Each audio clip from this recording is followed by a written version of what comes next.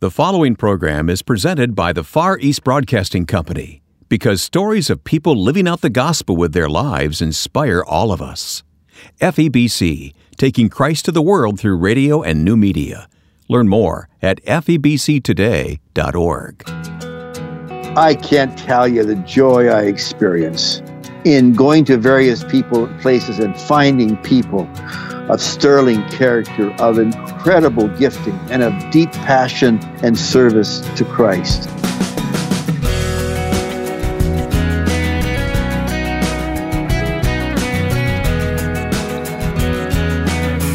He has been following Christ for many years, serving the kingdom in remarkable ways. You'll meet Canadian evangelical leader Brian Stiller in just a moment on this week's edition of First Person. I'm Wayne Shepherd.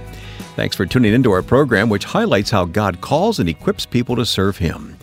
Before we get started, though, let me point you to our website for additional information and resources. It's firstpersoninterview.com. Take time to visit the site to learn more about this week's guest as well as past interviews. You'll also learn more about the Far East Broadcasting Company, which makes these interviews possible. And if you'd like to download any of those past programs for listening anytime, use our smartphone app. It's free on both Apple and Android platforms and makes listening to First Person easy anytime it's convenient for you. Search First Person Interview in your app store. And you'll also find us online at facebook.com/firstpersoninterview. Brian Stiller has a unique opportunity to witness the church in action around the world. He's a global ambassador for the World Evangelical Alliance and joins us now to talk about his life and ministry. Well, I'm in my late 70s. I travel to 15 to 20 countries a year.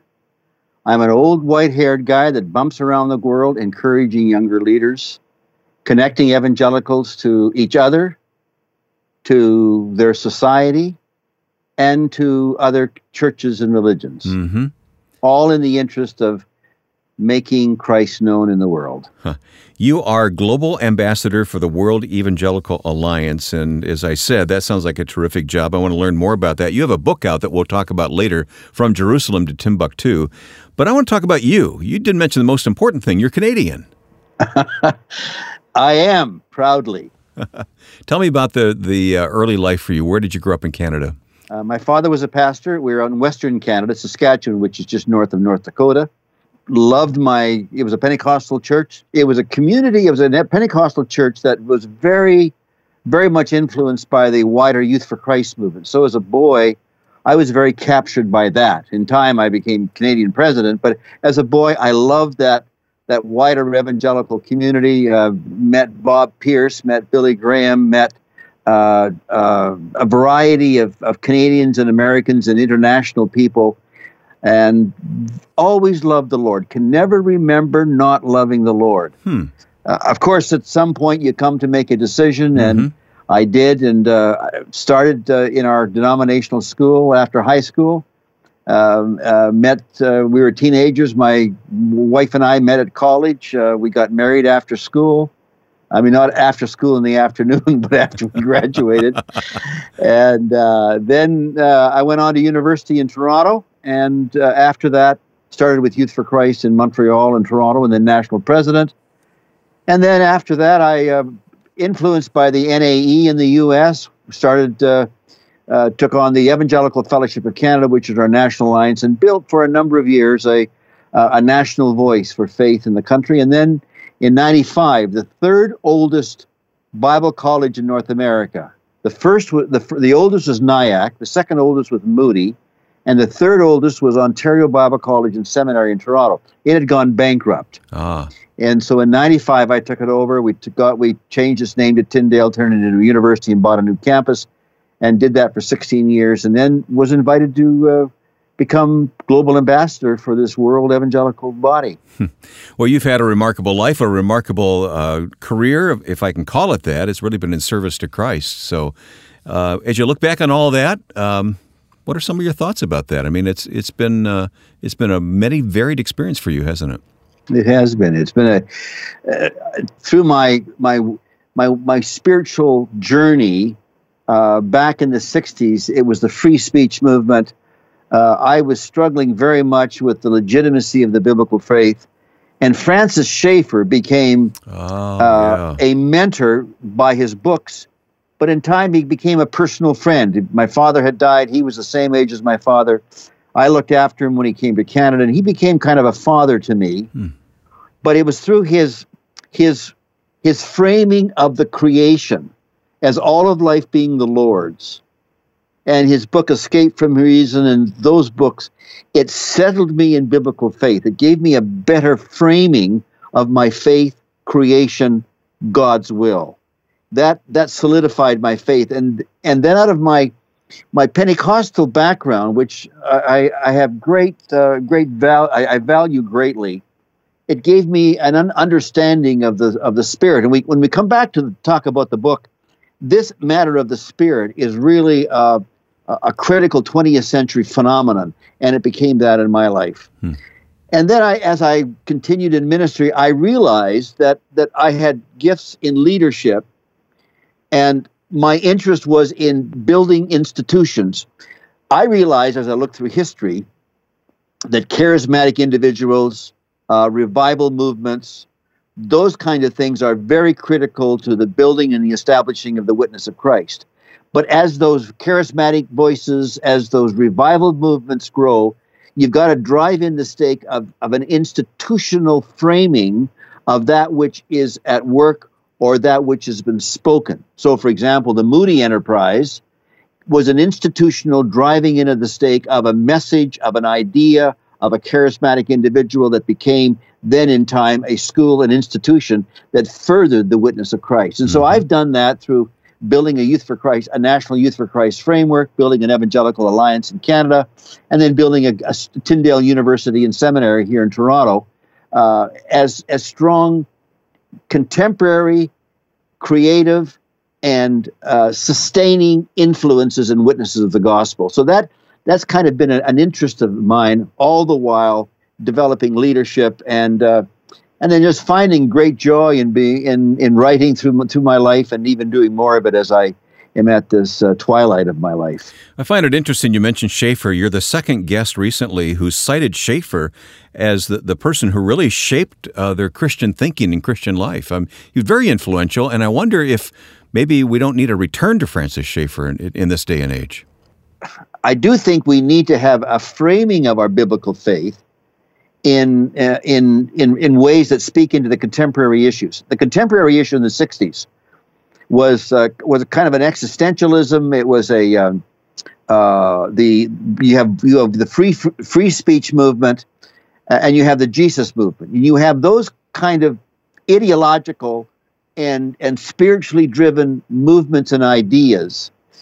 And at the same time, there was an enormous discounting of the intellectual value and credibility of the gospel witness. Yes. Schaeffer comes along and he creates, it's really a reformed framing. So out of my Armenian Pentecostal background, this reformed framing of the gospel in his book, Escape from Reason and the God Who Is There, it helped me to understand that all of life is the Lord. So I understood my background is music, and I understood I was raised in classical, but I loved jazz, and I could never find jazz as being a legitimate part of my Christian expression until Francis Schaeffer came along and he said, yes, it's just that also is the Lord's. Then I understood public life and civic duties. That's part of the creation model, and it's part of the kingdom mandate. And so that gave me a framing of being able to encourage, for example, Christians in Canada running for mayor in mayor's races and for parliament and so forth, because that too, as Abraham Kuyper said, there's not one square inch of creation that God doesn't say, that's mine. Right. So Schaeffer gave me that. Yeah.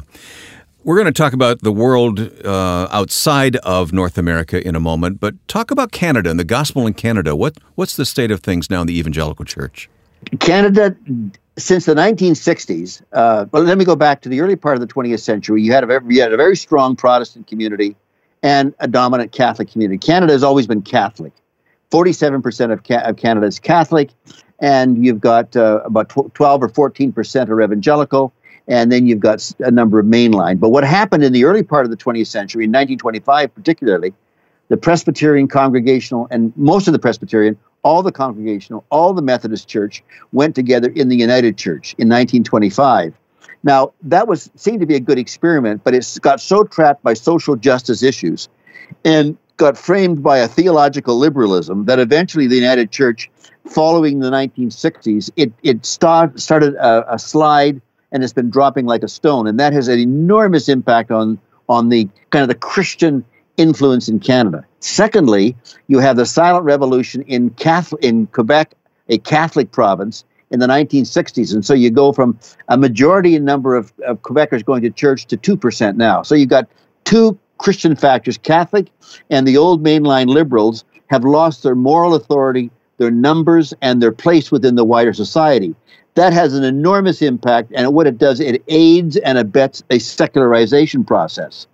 The evangelical community, which really came into fore in the post-Second World War, it has grown quite well. It's got 12 to 14%, and that has stabilized. You've got strong institutions, but we're dealing with a radically liberal and secular culture, and to find ourselves in that place to maintain a faithful witness, that's a real challenge. But I do find that there is a sustained kind of spirit of revival that goes on in our country, and I'm finding that the younger generation, the millennials, are creating those kind of spiritual enterprises and congregations that are quite creative and I think effective.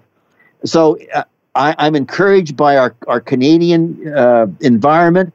We are greatly influenced by the U.S., but we are not caught in the enormous divide that evangelicals are caught with in the U.S. So we don't face those kind of issues. We are an observer of what's going on in your country.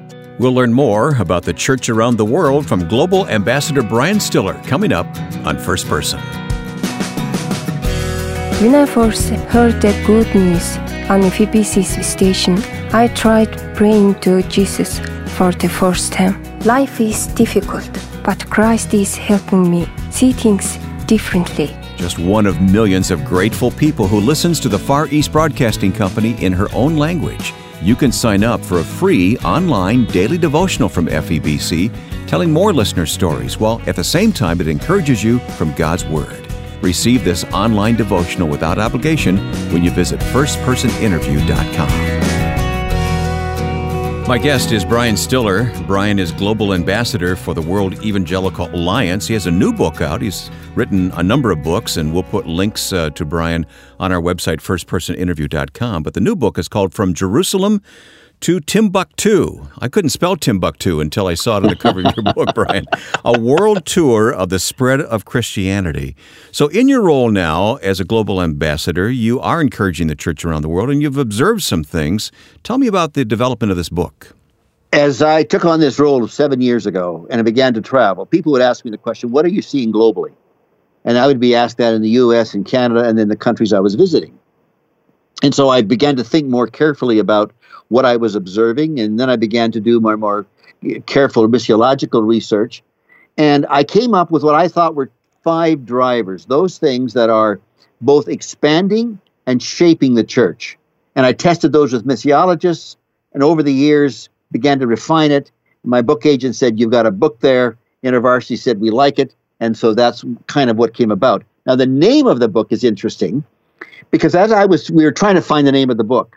And I read an old article that I think Augustine wrote from what does Jerusalem have to do with Athens, something like that. And I began to think about the juxtaposition of cities.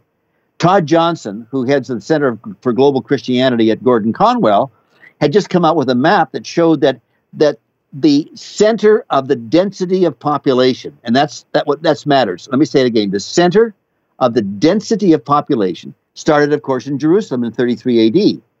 But as the church moved over the last 2,000 years, and especially the last 100 years in the global South, Africa, Latin America, and Asia, the center of the density today literally is Timbuktu, which is in Mali, Northwest Africa. So it's a real place. We think of it fictional. It really exists. Oh, it's had one of the greatest Christian libraries in the world for years.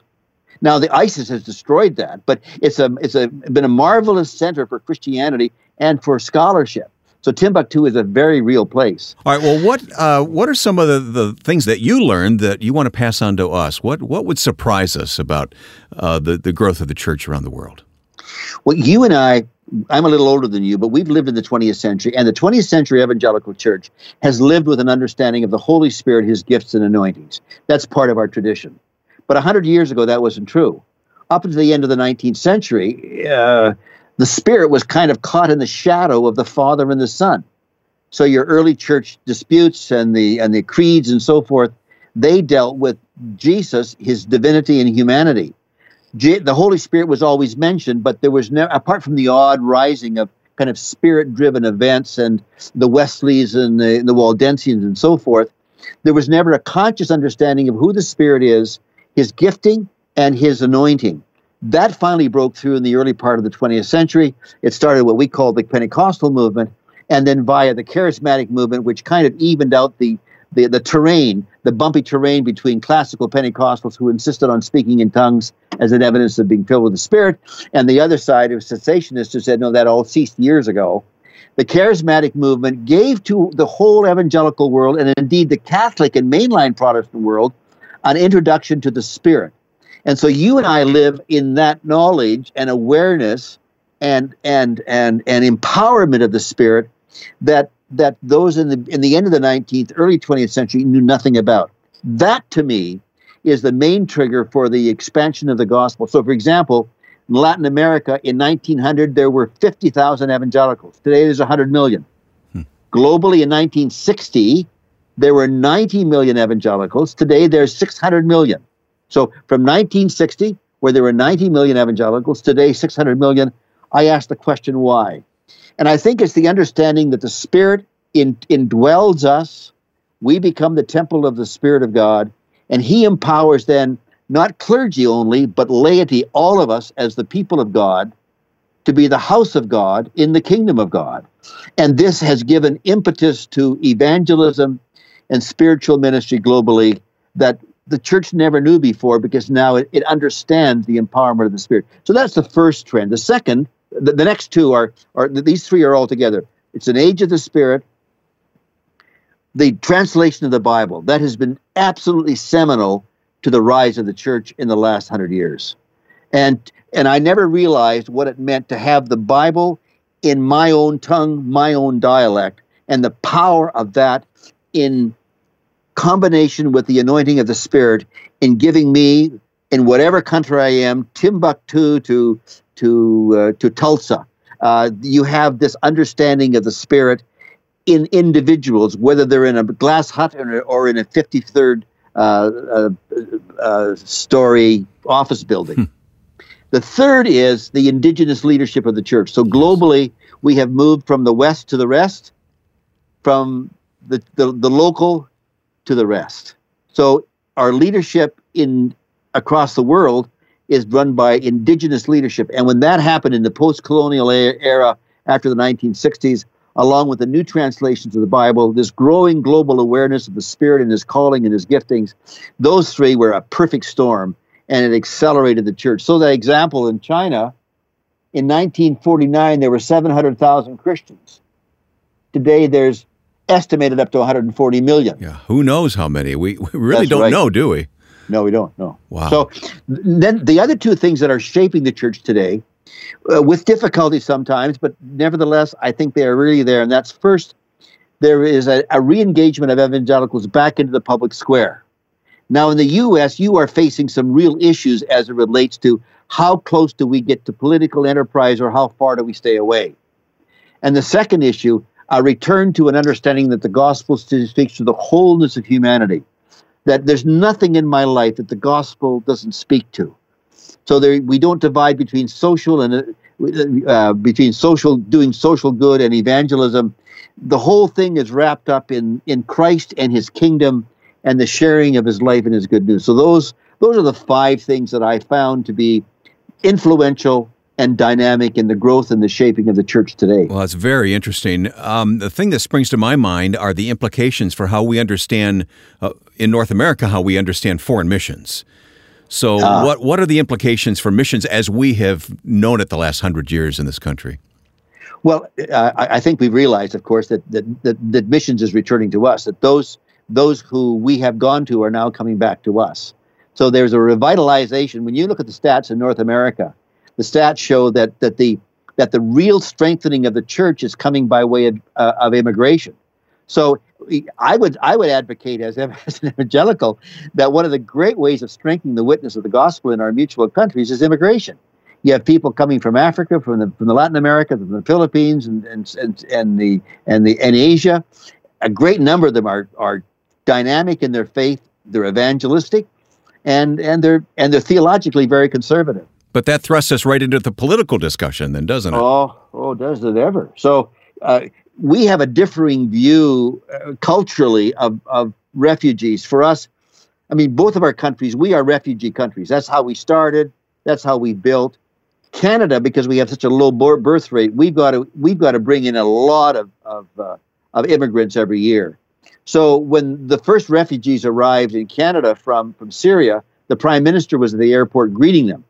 And there was kind of a euphoria across the country, and people were fighting over what groups could help what Syrian family. So that the refugee issue for us is not a ball and chain. It really is a cultural lift to us. And I think biblically, we're also behooved to love the refugee. Brian, from writing your book, From Jerusalem to Timbuktu, obviously you must have drawn some conclusions of what it means to us as individuals, as believers in this culture, whatever country we live in, how we live as world Christians, so to speak. So how should I take this, and what does this mean to me? How do I live my life differently, knowing what God is doing around the world?